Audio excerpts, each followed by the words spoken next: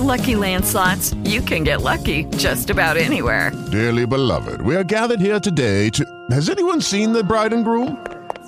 Sorry, we're here. We were getting lucky in the limo and we lost track of time. No, Lucky Land Casino, with cash prizes that add up quicker than a guest registry. In that case, I pronounce you lucky. Play for free at LuckyLandSlots.com. Daily bonuses are waiting. No purchase necessary. Void where prohibited by law. 18+. Terms and conditions apply. See website for details.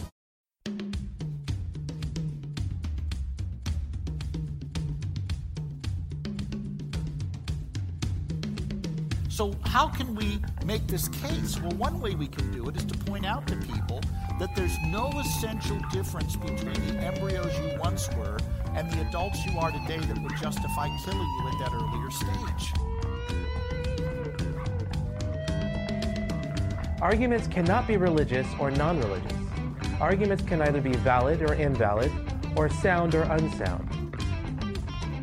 The substance view is the idea that from when you come into existence of fertilization until you die naturally, you are the same individual at every point in your life.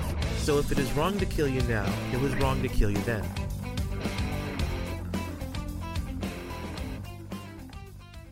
Welcome to the Pro-Life Thinking Podcast. We have a special treat for today. We brought in Dr. Christopher Kaczor. That is how you pronounce his last name. I have it on good authority. So I'll give a brief introduction to him here. Dr. Christopher Kaczor is a professor of philosophy at Loyola Marymount University. He graduated from the honors program at Boston College and earned a PhD 4 years later from the University of Notre Dame.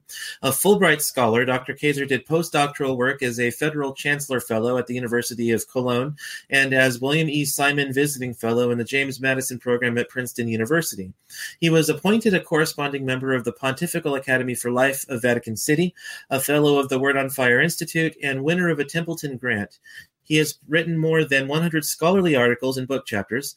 An award-winning author, his 15 books include Disputes in Bioethics, Thomas Aquinas on the Cardinal Virtues, Abortion Rights, For and Against, 365 Days to Deeper Faith, The Gospel of Happiness, The 7 Big Myths About Marriage, A Defense of Dignity, The 7 Big Myths About the Catholic Church, The Ethics of Abortion, O Rare Ralph McInerney, hopefully I'm pronouncing that correctly, Stories and Reflections on a Legendary Notre Dame Professor, Life Issues, Medical Choices, Thomas Aquinas on Faith, Hope, and Love, The Edge of Life, and Proportionalism and the Natural Law Tradition. Dr. Kaczor's views have been in the New York Times, the Washington Post, the Wall Street Journal, the Los Angeles Times, Huffington Post, National Review, NPR, BBC, EWTN, ABC, NBC, Fox, CBS, MSNBC, TEDx, and The Today Show. And now he's gracing our humble little podcast here on YouTube. Welcome to the show, Dr. Kaczor. Thanks, Clinton. Nice to be here. Actually, I think we should say welcome back to the show. That's true. You do have the dubious distinction of being our first repeat guest and also our first visual guest on the YouTube broadcast. So, yeah. All right. Sounds good. Thanks. One newsworthy thing that's kind of happened recently is, of course, the nomination and confirmation of Amy Coney Barrett to the Supreme Court. I noticed that you're a graduate of Notre Dame yourself. How do you feel about Barrett's confirmation, seeing as though she's a graduate of that university? Yeah, I'm delighted. We actually overlapped at the University of Notre Dame. So she was there. We overlapped, I think, for 2 years. And I actually had a course in the law school with John Finnis. And I'm not sure if she was in that course or not, but I would be surprised. So I'd like to say we were classmates, but we certainly were at Notre Dame together, and I'm very happy that she is going to and is now a justice on the Supreme Court. We're very happy about that. Even my pro-life Democrat friends are happy about her confirmation to the Supreme Court because of her originalist leanings, and we hope that might improve the situation regarding abortion here in our country. So we're of course very pleased for Amy Coney Barrett's nomination. We brought on Dr. Christopher Kaczor because he has recently published a new book, Disputes in Bioethics, which I think was just published this month, wasn't it? That's right. That's right. We tend to focus on abortion more because it's a very pressing issue, but bioethics in general has always been of interest to me. So I thought that this would be a good book to have Dr. Kaczor come on and talk about himself, to not just to bring some of the information out there to some of our listeners, but also to encourage you to go out and pick up this book, which you can find on Amazon, probably Barnes & Noble's, any of the popular their book sites. So yeah, hopefully this discussion will encourage you to go out there and pick it up. So Chris, one of the questions I was having was, considering that you already wrote a book, The Ethics of Abortion, which focuses on abortion, and you also wrote a book on human dignity, what was it that sort of inspired you to go ahead and write this book where you talk about bioethics more generally? Well, my work in bioethics is really ongoing. As I'm sure you're aware, there are constantly new arguments put out in the public square to justify abortion and infanticide and other such things. And so what the book was is really my response to contemporary advocates for these positions. So I actually get in my email, not every day, but very often, the table of contents of various scholarly journals. And in these journals, there's often arguments that are put forward that are new and distinctive about life issues. And so I've been writing these essays kind of critiquing some of these views. And so the book is really a collection of these essays. It's my own response to a number of contemporary scholars who have defended the view, for instance, that pro-life healthcare workers ought to be forced to perform abortions. And so, basically the book is again responding to these contemporary critics and trying to show that the views they're putting forward actually don't have a sound justification if we consider them philosophically. Obviously, this is not an exhaustive discussion of all the potential topics you could discuss in bioethics. What was it about these specific topics that you decided to include these in your book, but not some of the other topics that we often hear about? Well, I'd like to say I have a master plan, and that there was a systematic reason why these were included and others weren't. But that actually wouldn't quite be right. So basically what I do is respond to things that I think are either new or important for some reason, or likely to be influential. So I kind of look at the top journals, basically. So things like the American Medical Association or the New England Journal of Medicine. I mean, these are very prominent journals, the journal called Bioethics. And so I kind of monitor those, especially for things that, I think are really worth critiquing and worth responding to. So, for instance, in the book, I look at this very interesting and new argument. You may have run across this before, but I was surprised because I'd never heard of this before. Now, since I saw this first article, I've seen other ones defending the same view. But anyway, the article basically was saying that if you're a Christian, you ought to celebrate abortion. And the reasoning is that if you're Christian, you are concerned about ultimate destiny, heaven or hell. And so what happens in abortion is the abortionist kills the child before the child can do any sort of sin. And so all these aborted children are sent straight to heaven. So if you really were serious about your Christianity, you wouldn't condemn abortion, but celebrate it as a great act of evangelization, sending countless souls to heaven. And so I thought that was a really novel, and I'd never heard that argument before.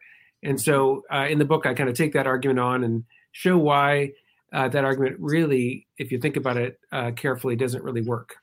Nathan and I were actually kind of talking about this before our broadcast, just a few minutes before, where we were talking about arguments which kind of sound like trollish arguments, but are actually being supported by academics in the literature. The argument you just mentioned actually is one that I've actually seen fairly frequently, not from philosophers, but just from pro-choice people that I interact with online and outreaches and things like that. People who don't have the academic training will sometimes say, well, Christians believe that babies go to heaven, so Christians ought to be supportive of it. And of course that there are certain rejoinders we have. Well, obviously we don't believe that we ought to murder someone after they come to Christ to prevent them from falling away, things like that. So it seems like there are these really, really easy responses to it, but you still wonder why people think that these are serious criticisms. So I am kind of surprised to see these kind of arguments being leveled by academics also. Let me go and give a quick overview of the book here, and then we can get into more of the meat of it here too, because actually some of the topics that you covered in the book, I actually thought were fairly unique. Like I haven't seen, and now I haven't read like everything, all the books regarding bioethics, but some of these I thought were actually not really interacted with much, at least in the books. I don't know about maybe the academic articles published in these journals, but some of the arguments you tackle, the argument from speciesism is caring about human life morally on par with sexism, racism, things like that. What is dignity? You spend a few chapters on abortion and reproductive rights, and you tackle antinatalism too. And then, of course, you have chapters on how we ought to treat and respect children, some on euthanasia and assisted suicide, and then you tackle conscientious objection and separating conjoined twins at the end. I do find it a little odd. I'm not an academic philosopher. I consider myself more of like a philosophy popularizer, because I write in blogs and give talks to audiences about bioethics. But I do confess to sometimes thinking that bioethicists tend to go too far with their openness to investigate new ideas. And I'm a little distressed that there's actually an open question in bioethics as to whether or not children have a right to be loved. And then, of course, you talk about, do children contribute to the flourishing of their parents, and also should we permit euthanasia to children? But, the very fact that we're actually asking the question, do children have a right to be loved, I think is just kind of ridiculous. It seems kind of obvious that they do. I don't know if you have any thoughts to offer on why that would be an open question in bioethics. Yeah, Richard John Newhouse had a quotation. I'm not sure I'll remember it verbatim, but he said something like this: that bioethics takes what's beyond dispute and debate and makes it debatable, and then they turn the debatable into the legally permissible, and then they turn the legally permissible into the obligatory. So there's this long history of a kind of movement that bioethics, starts off and says, well, what about this extreme circumstance? Couldn't we do this or that? These extreme circumstances, and the debate begins. And then sooner or later, it turns into something that legally is permitted, and then even required of people. So I guess what I'm doing in bioethics is trying to push back on some of these tendencies. And as I indicated in the book, some, but not all of these critics really make serious mistakes, where I think anyone can see that it's clearly erroneous what they're saying. A good example in the book is the scholar who was arguing that we ought to have a right to kill the fetus even after it has been removed from the uterus and put into an artificial womb. And then he brings forward 3 different arguments that purport to show that we have a right to kill a child when it's in the ectogenesis, when it's in the artificial womb. And not one, not two, but all 3 of his arguments are logically invalid. So, I think any professional philosopher can see that, a logically invalid argument doesn't, show its conclusion. So even aside from the truth or falsity of the premises, even if both premises were true, the argument doesn't logically follow. So for me, at least, I think there's some value to pushing back on these sorts of arguments and trying to show that even though they may seem at first glance to be plausible or to be even irrefutable, that upon closer examination, it turns out that they're actually quite weak. Yeah. Have by any chance, have you come across the term gestateling in your research? No, I haven't. I have a couple of friends who are responding to an article from an academic journal where there's a philosopher who wants to start using the term gestateling to describe a child who's been implanted into an artificial womb, because she thinks that using a term might be too emotional, where we want to be as emotionally unattached as possible, so we can philosophically reflect on how we ought to treat children who are implanted into artificial wombs. Yeah, I think the terminological questions, though, are important, because there's a tendency among some bioethicists to deliberately use terms that dehumanize the human being in utero. So, for instance, using the term pre-embryo.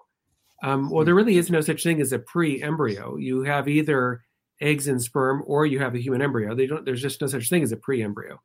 But the whole idea of it is to kind of dehumanize the human being in question. Or a good example of that is also fetus. So the corresponding medical term for a woman is a gravida. But in everyday speech, no one virtually refers to a pregnant woman as a gravida.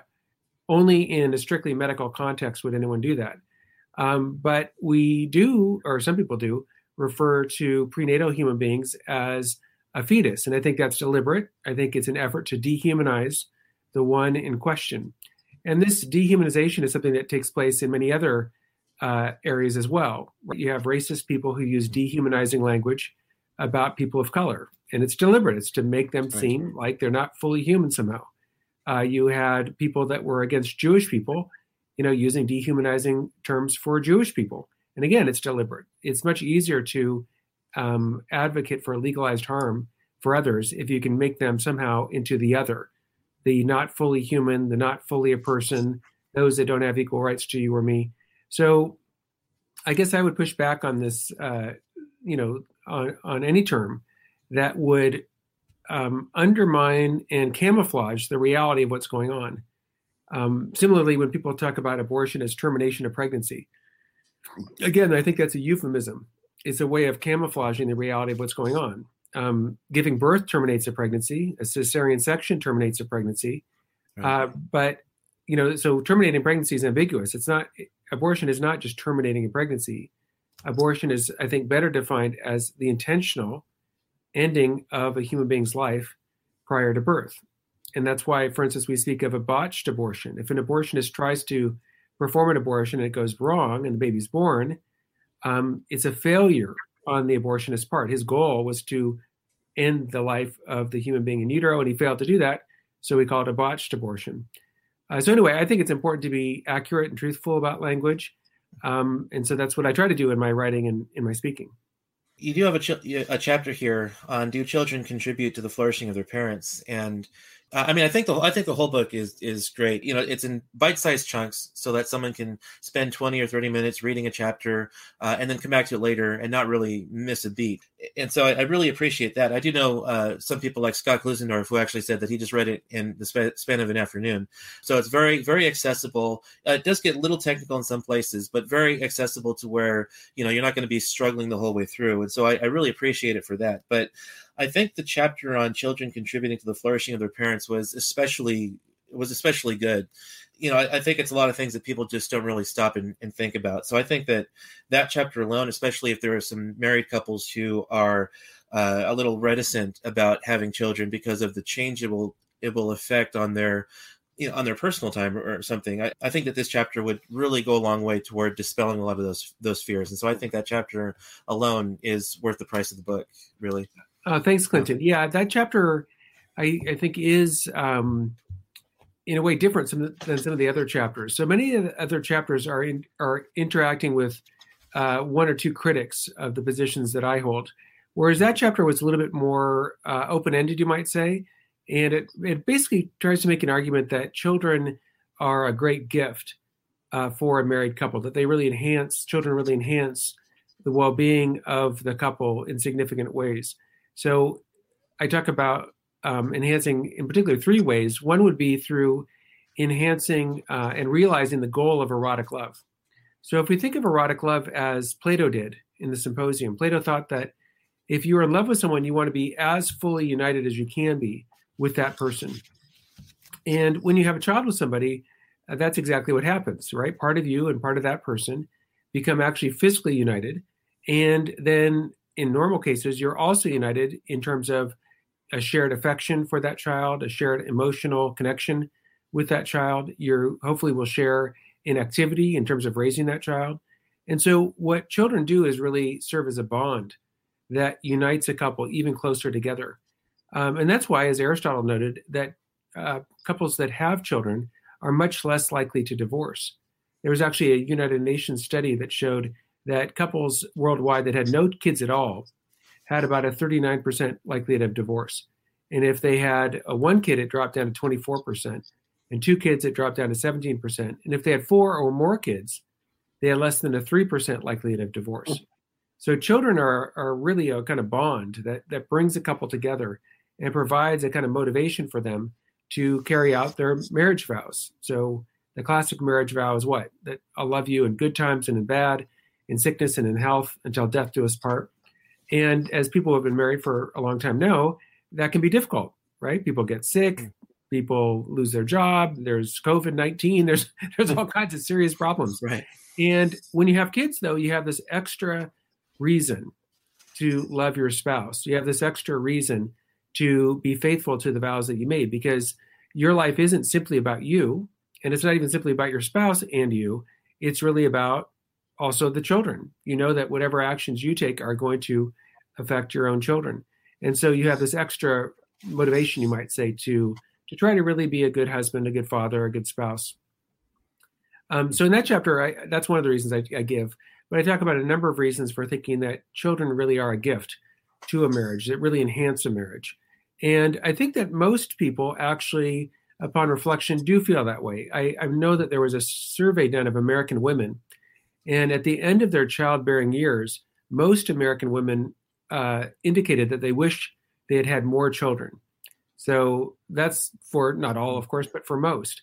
So I think experience and hindsight really does give rise to this sort of insight that having children is a very beautiful, significant, and meaningful thing. And for almost everybody, having a child is, if not the most important thing they ever do, at least among them.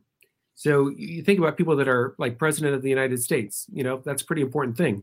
But I think if you talk to President Trump or President Obama or President Bush, and you said, well, being a father, is that important? Is that among your life's most significant things you've done? I know that they would say that it is, right? This is one of the most significant things that, even if you're president, still one of the most significant things you can do. So in the chapter, I'm kind of exploring the theme of parenthood and how having children really enriches the person who becomes a parent. Yeah, well, we did have some questions about some of the arguments that you tackle in the book, which I'm guessing, a number of our listeners wouldn't be familiar with because they're, really used in the academic journals, and subscription to those journals can be pretty costly. So I'll go ahead and turn this over to Nathan, and he can go ahead and direct the conversation from here. Yeah, well, we've touched on a couple of chapters that were really, really great. And at least in a lot of books on bioethic issues I've read, I haven't seen anybody tackle those issues like, should children be loved, or do children contribute to the flourishing of their parents? So that alone, I think, is a really good reason to buy the book. I guess we'll take this, go chapter by chapter, and talk about a couple of the chapters in the book. I think the one that will be on everybody's mind right now is your chapter is Roe versus Wade unquestionably correct, especially now that Amy Coney Barrett has been confirmed as of last night. So I guess we could just start there. And if you want to, just kind of give an overview of the chapter, and then talk about the argument that you responded to, and then some of your arguments that you make in the book. Yeah, so in that chapter, I'm responding to Erwin Chemerinsky and a co-author's name I don't remember, who wrote basically an essay saying that, and in the essay they said that they thought that Roe versus Wade was unquestionably correct. And I took aim at this article in part because he is the dean of the Berkeley School of Law. So he's a very prominent law professor. And I was really frankly shocked by the low quality of his contribution. For instance, in the whole essay, he has a grand total of a single pro-life argument that he critiques and dismisses. And I just thought, this is really hard to believe that after, this is almost 50 years after Roe versus Wade, there have been many, many book-length defenses of the idea that all human beings, including the unborn, deserve to be respected and protected by law. And all this work, including books I've written, are completely ignored. And I just thought, this is just completely bizarre to write, this article that I'm critiquing is very long. It's like 57 pages or something. So very, very long article. And really to not engage at all with the opposition. So one way to think about it is, I think what he provided was what I call the ostrich defense. So ostriches will stick their head in the sand and just ignore everything, and then they think they're safe. But, an ostrich who sticks his head in the sand is not really safe because they can't even see what's coming and it doesn't really work.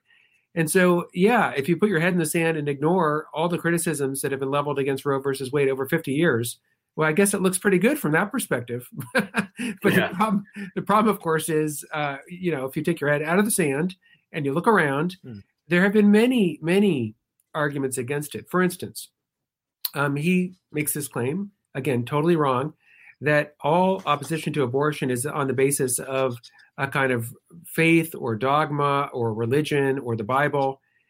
That is just 100% false.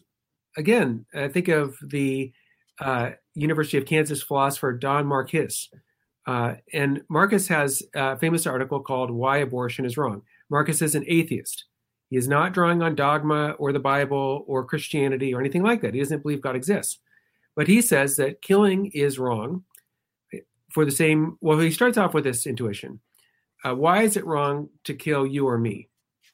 Well, if you got killed today, Clinton or Nathan or me, we wouldn't lose our past, right? No one can take away what happened to me in high school or what happened to you guys in high school. But if I got killed today, well, what it would take away is my tomorrow and my next week and my next year. And the same thing's true for you. So I would miss out on the opportunity to enjoy all the good things of life, right? Friendships that I hopefully will make in the future, books that I hopefully will read in the future, good meals that I'll hopefully have, movies I would enjoy. I would lose the opportunity for all those good things. And so one reason it's wrong to kill you or me is that killing us deprives us of an opportunity for a future like ours. But the very same thing is true of killing a newborn baby or of killing a prenatal human being. If you kill either one of those human beings, you deprive those human beings of the opportunity for a future like ours. In other words, they're not going to be able to grow up and have friends. They're not going to be able to go to the movies, enjoy ice cream, ride a bike, whatever it is that you like to do or I like to do. Obviously, they're deprived of all those things. So the very same reason that it's wrong to kill you or me is also a reason why it would be wrong to kill a newborn baby or wrong to kill a prenatal human being. That is, it would deprive those individuals of the opportunity for a future like ours. And so, again, arguments like this are completely missing in Erwin Chemerinsky's defense of Roe versus Wade. And so basically, I thought it was like completely inadequate. Here's one way to think of it. Imagine somebody who wrote a 57-page article against affirmative action. And you say, what critics of affirmative action did you look at? And the answer is, well, none. None, right? What? Literally in the footnotes, there was not one pro-life author that was cited. Not one. I just think it's scholarly malfeasance, right? To simply ignore every single objection, every single counter argument, every single author who doesn't agree with you, and just pretend as if they don't exist. It was shocking in a way. Anyway, so that was an article I enjoyed writing. Isn't that something that the editors would have pointed out when he was trying to get it published? Like, why would the journal publish an article that didn't interact with any of the critical literature? I think the reason is that it was published in a law school journal, and law school journals are edited by law students. And at some law schools, there are none or almost none, no or almost no people who would have a pro-life position. So I'm guessing the people that read and reviewed that essay, I would bet you almost anything, they also were completely unfamiliar with any of the scholarly discussion and debate about this issue over the last 50 years. And so that's probably why they thought, this sounds great to me. Well, yeah, it would if you had no understanding at all of the other side of the debate. But again, I fault the professors because I think this is a dean. This is an established person, and he ought to know better than to write an entire 56-page article or however many pages it is. Very long. I think around 50 pages, without even taking into account any of the arguments on the other side. I find it unbelievable. Yeah, it's really doesn't speak very highly of higher education nowadays, especially for law school. And it unfortunately I've found that to be the same across the board. I was looking at a textbook for a bioethics class at my college, and the only pro-life argument that they had 3 chapters on abortion. The only pro-life argument they even bothered to reference was the one you mentioned by Don Marcus, the future like ours argument. And I'm going, you have people like yourself, Patrick Lee, Frank Beckwith, Helen Watt, who've been published in the academic literature, and they're just going to ignore all that. That's not how you have a discussion. So yeah, I really liked your chapter in responding to that. You gave a really good overview of the pro-life argument and kind of, how shall we say, you reviewed a lot of the arguments you made in your other book, The Ethics of Abortion, where you specifically focused on the abortion issue. And then you also talked about some of the other aspects of it. I know in the book you focused a lot on the Catholic Church's teaching. You referred to the Catechism of the Catholic Church here in responding to, I believe it was Chemerinsky and Goodwin was the author that you were. That's right. You responded to, and you kind of gave a more of a brief overview, but you really reviewed a lot of the arguments that you've made in previous works. So it was a really good, even that chapter alone would be worth the price of the book. You reviewed a lot of the pro-life arguments that you've made in the past in other books, but you put it in a way that was a lot more lay level, but also responded to their works. The follow-on chapter, you talked about reproductive rights. Would you like to talk about, what you think reproductive rights are and how you explain that? Yeah. So I think this term is kind of a euphemism. That is to say, typically what it means is not actually what you think it would mean. So reproduction for human beings takes place at conception. In other words, at conception, the couple has actually reproduced a new human being. Now, after that, then the question is, well, what's going to happen? And sometimes after conception, if you have in vitro fertilization, then the embryo might be frozen. The embryo might be put in a surrogate mother. The embryo might be put into the body of the woman who donated the egg. So there's lots of different options. And then aside from in vitro fertilization, if just after normal active intercourse there's conception, you have a new human being. But the term reproductive rights often is used to mean not actually the right to reproduce, but rather the right to end new human life that already has been reproduced. And so part of what I was trying to get at in that chapter is, again, that we used language that's accurate. And the euphemism reproductive rights as a euphemism to mean abortion is a euphemistic use of terminology. In other words, it's concealing, not revealing, the reality of what actually is going on. And so in that chapter, what I wanted to do is sort of highlight and make very clear actually what reproductive rights, at least if you took the term literally, what it actually would mean.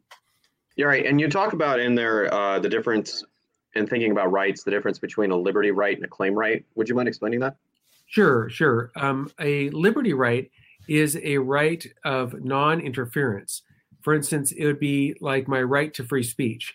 I have a liberty right to free speech, which means that the government shouldn't arrest me if I, write something or if I, give a speech or something. Now, there are some limits to freedom of speech, but the basic idea would be if you have a liberty right, that means that others have a duty not to interfere with what you're doing.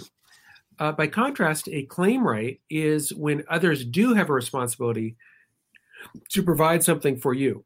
So, for instance, a claim right would be the right to healthcare would be an example of a claim right. So if I have a right to healthcare, what that means is other people, the government or a company or whoever, other people have a duty to give me healthcare. So what are reproductive rights? Well, I don't think they can be a claim right because in order to reproduce, at least for human beings, you need another person to cooperate with you, right? No man just alone as a man and no woman just alone as a woman can reproduce. So I don't see how you could have a claim right to reproduction in the sense of, that if I want to reproduce, there's some woman out there who's going to be forced to reproduce with me. Or if a woman out there wants to reproduce, there's a man out there that's going to be forced to donate sperm to her or have sex with her. So I don't think it can be a claim right. Is it a liberty right that no one should get in the way of you reproducing? Well, that I'm not sure about either. I mean, is it the case that, is it a case that you have a liberty right to reproduction? Well, I'm not sure because given that there's other people that have to cooperate with you, I don't think it could be something that you alone can bring about. So it's not like free speech. So if I want to give a talk, if I want to stand in a corner and start talking, that's something I can do alone. But reproduction isn't, and so it can't be a liberty right either. So basically, I don't think reproductive rights would fall under either a claim right or a liberty right, properly speaking. Now, libertarians often speak of positive and negative rights. This would just kind of be a different way of framing that same idea, right? I think so. So the idea would be a positive right would be a claim right, and that would be that other people have a responsibility to give you something. Right, similar to a liberty right, where no one can prevent you from doing it, but they don't necessarily have to provide the thing in question. Yes, I want to think about that more, but I think if I understand you right, I think the answer is yes. Okay. Yeah, you move on from there to talk about going from reproductive rights to reproductive duties. And something that I notice a lot of people miss is the idea of that we have obligations based on our rights. And I wonder if you could briefly, just summarize that. Yeah, so I do think that there is in general this sort of correlation between rights and duties. So, for instance, the right to free speech that I have does in fact entail duties on other people's parts. In other words, if I have a right to free speech, that means, say, the government has a duty not to stop me from speaking, not to interfere with my speech, say. Or if I have a right to live, that is another way of saying that others have a duty not to intentionally kill me. So I think rights and duties really do go together. Now, when you speak about reproductive rights, I find it troubling that so many people talk about reproductive rights, but very few people talk about reproductive duties. Mm-hmm. And I think it's important to think about that. So human beings as a species enter life very immature. That is to say, all human infants are in need of care.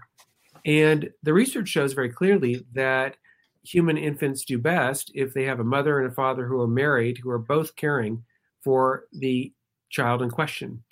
So if we think about the duties of parents for children, it seems to me that that's much more fundamental than the rights of parents over children. So let me put that in a different way. I think that the rights of people, the parental rights, are grounded in and limited by parental duties. So why do I have rights over my own kids? Why can I decide where they go to school, say, and you can't? Well, the reason is that I have a duty to my kids to do what I think is best for them. I have a duty to raise them. And therefore, because I have duties to raise them and take care of them and provide for them, that gives me rights to determine, say, which grade school my kids go to or which high school my kids go to. So I think many times when we talk about reproductive rights, the duties are completely forgotten.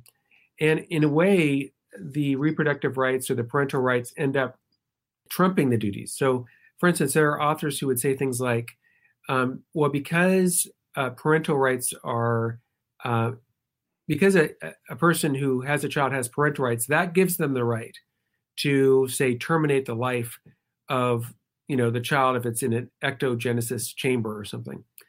But I think that's, again, kind of confusing the relationship between parental duties and parental rights. In other words, if you are a parent, then you have parental duties. And the parental duty is primarily to care for your own kid, and especially not to intentionally harm your own child.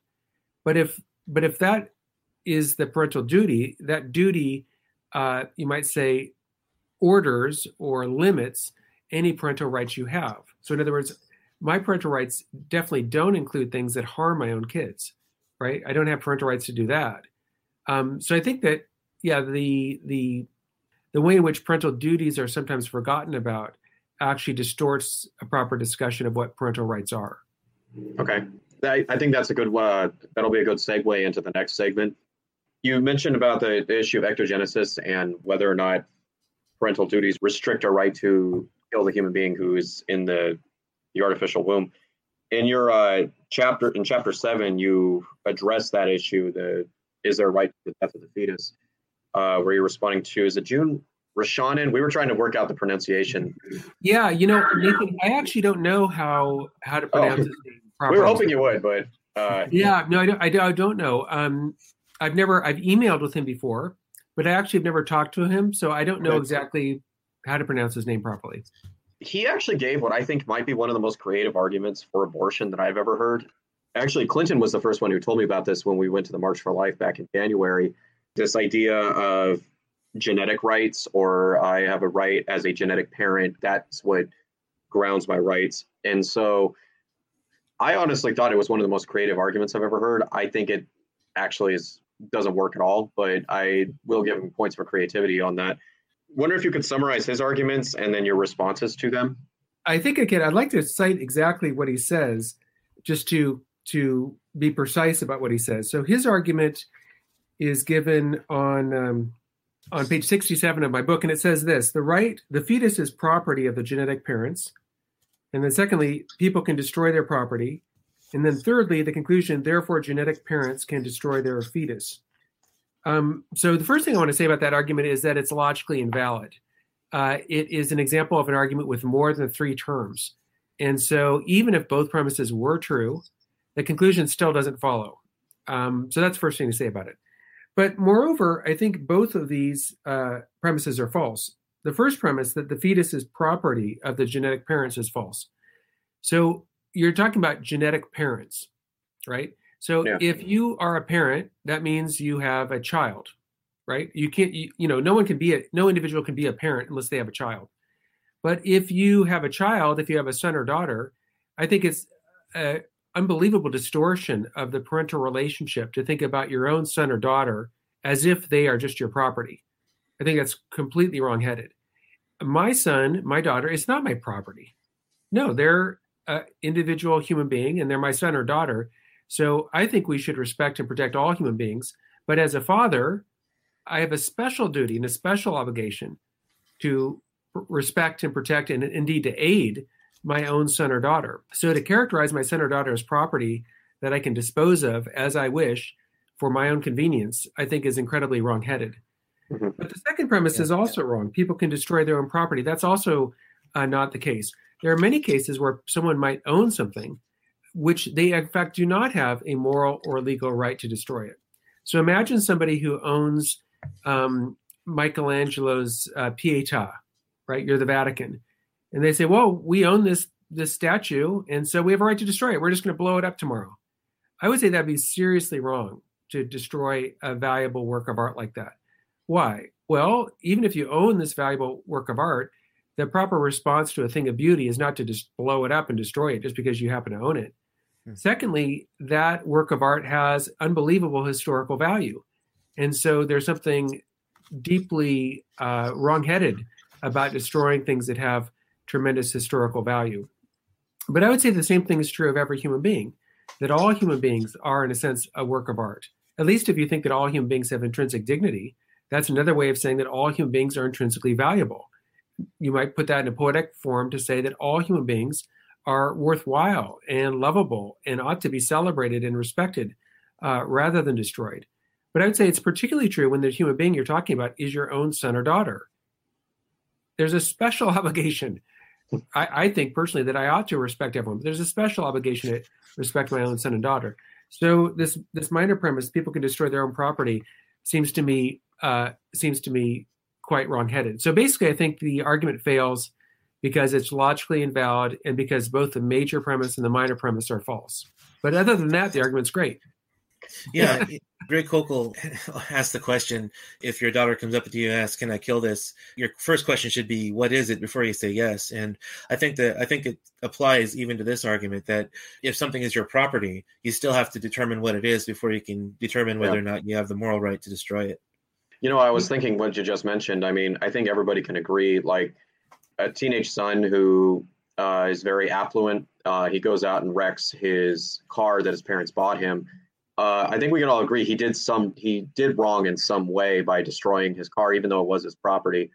Everybody looks at that and they say, no, that he doesn't have a right to go out and just wreck his car like that. I mean, I think you mentioned in the book, I believe you quote Thomas Aquinas, that, it's very irrational to destroy our own property or property we've been entrusted with. And behaving irrationally is also immoral. I mean, we're behaving against our nature as rational beings by behaving irrationally and, say, destroying our sports car, destroying, if somebody owns one of Michelangelo's works of art, destroying that.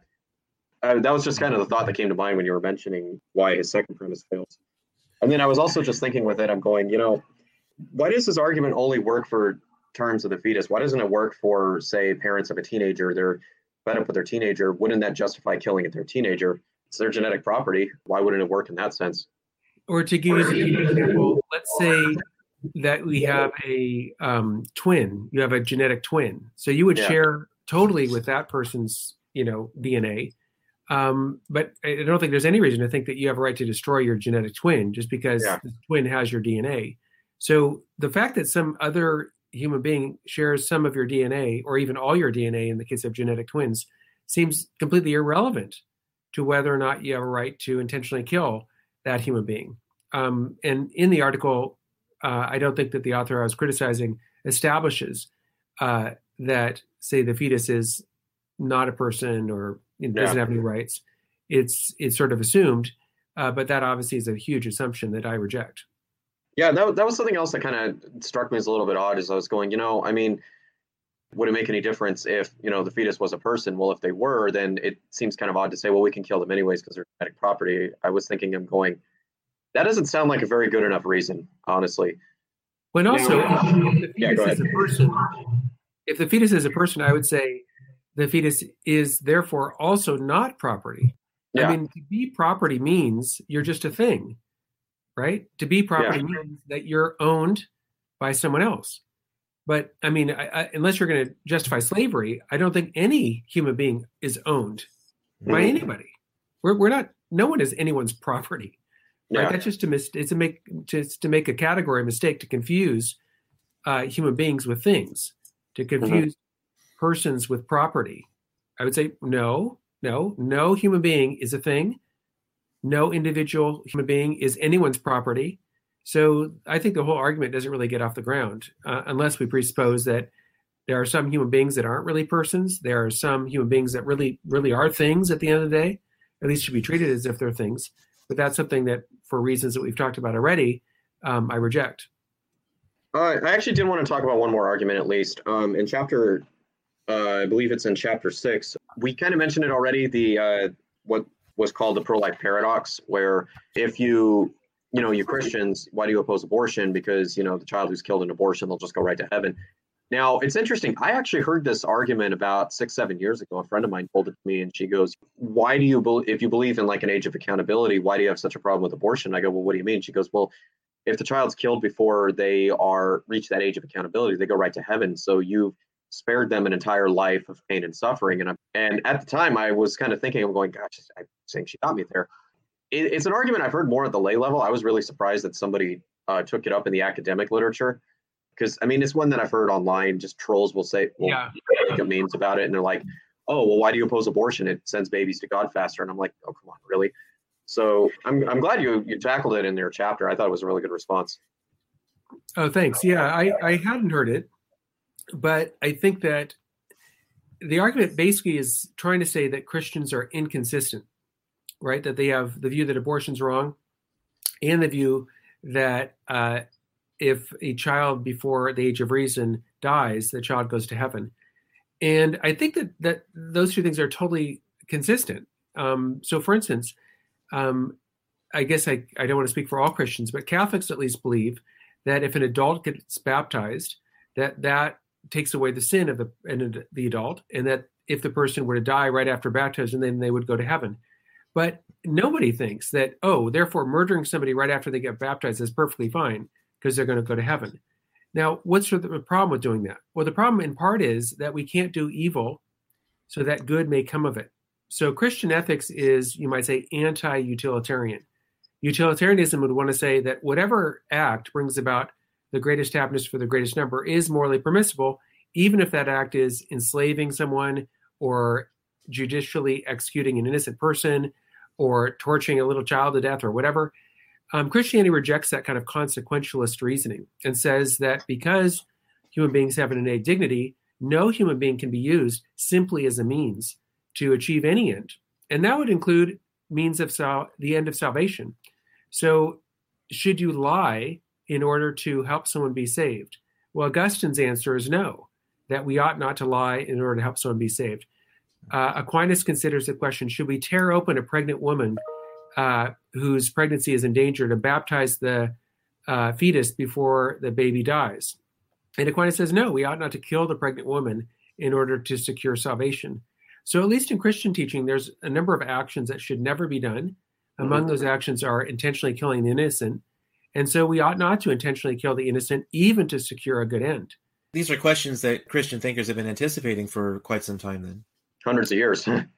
Yeah, so Aquinas obviously is writing about 700 years ago, and Augustine more than 1,000 years ago. So yeah, I think a lot of people who charge this, or at least the author I was looking at, his name's Dan Thomas, if I remember, I think that he could make this argument only because he had an incredibly shallow understanding of Christianity. And so it appeared to him after this sort of first reading that, oh, there's a big contradiction here. But I in fact think that if you understand the Christian tradition better, there is no contradiction at all. Yeah. So it would be a little bit like accusing the U.S. Constitution of a contradiction, because you read a contradiction in two clauses of the Constitution, whereas the contradiction is later answered in, some further clause in the Constitution. So there's not a real contradiction unless you isolate these two things and misinterpret them, and then there's a contradiction, but that's not a real contradiction at all. And I was also thinking that it completely ignores Christian teaching on the issue of salvation, and honestly on what our purpose as human beings are. You mentioned in your chapter you referred to the Catholic Church's catechism. I was thinking of the Westminster Catechism as well, where it says, what is the chief goal and end of mankind is, well, it's to love God and enjoy him forever. And I was thinking, I'm going, that's the whole reason why God gives us a life in the first place, is so we can love him and enjoy him forever. And so I was thinking, even there's another reason why it would be wrong, is because you kill somebody, you took away the life that God ordained for them to have in the first place. So the argument even ignores that. I think that's right. It also ignores, even if you had a kind of consequentialist view where you say, well, all that matters is salvation. Even then, you wouldn't really know whether any particular killing, in fact, does advance salvation. Yeah. In other words, if the person you killed would have been the next Mother Teresa, would have been the next Billy Graham, would have been the next John Paul II, well, you have thereby inhibited the salvation of thousands, maybe even millions of people. So, yeah, I think the argument really doesn't work. Really doesn't work at all for a variety of reasons. Yeah, right. Reminds me of a joke I once heard. What is the chief end of man? His head. Yeah. So, we're coming up to the end of our time here together. Do you have an online presence where people can find you? Yeah, I'm on Twitter. I think my handle's KaiserDoc or KaiserDR. And then I'm on Facebook. If you just Google, or not, if you put my name in Facebook, you can find me there. But it's funny. I am not that engaged with social media. I guess sometimes I think maybe I should be, but I guess the bigger part of me thinks, do I really want to get out there and do that? I don't know. So I'm still trying to figure out what the best use of my time is and the most helpful thing for other people would be. But so far, I'm not super engaged. You'll hear a lot more of these trollish arguments if you spend more time online. Yeah, he's right. Yeah. Well, I think it's a worthwhile thing to do. I know I have a friend, Professor Robert George, who's very active on Twitter, and I actually really enjoy reading what he has to say, and it really helps me, and I think it's informative. So then I think, well, maybe I should do that, and then other times I think, no, I don't want to mess with that. So anyway, I am out there, but I'm not as active as my friend Robbie George. Yeah. Thank you for coming on and talking about your book with us, Dr. Kaiser. We really appreciate your time. Yeah, thank you, Clinton. I'm very grateful to both of you for making time for me and for your questions and comments. And thanks very much. Keep up your good work. Thank you. To the listener, thank you for joining us. And, we appreciate you. Especially if you enjoyed the interview, you could share us around social media, Facebook, Twitter, wherever you frequent. We've had a lot of vote bombers by pro-choice people who obviously have not listened to the podcast at all. So if you have a few minutes, if you wouldn't mind just going and leaving us a favorable review, I won't ask you to lie, or if you're, I won't ask you to say something that you don't mean, but if you could just help us to kind of combat these obvious votes that from people who've never listened, we'd appreciate that. But if not, we still appreciate you listening. Once again, if you would consider becoming a financial supporter, you can always go to the blog Life Training Institute. Yeah, that's who I work for. The Life Training Institute website, prolifetraining.com. You can find the donate button on the menu at the top. You can just put my name in the notes section so they know to apply it to my account, and donations are tax deductible. And as we talked about before, the donations we receive from the podcast here, go toward all kinds of things, books to keep up with the literature, possibly along the lines we may get a studio at some point, but it does help for equipment and for hosting the podcast on Blog Talk Radio.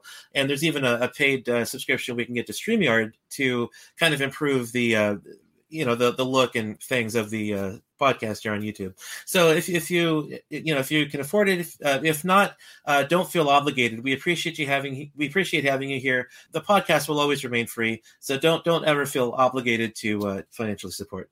So once again, we want to thank you for joining us, and we'll see you in the next one.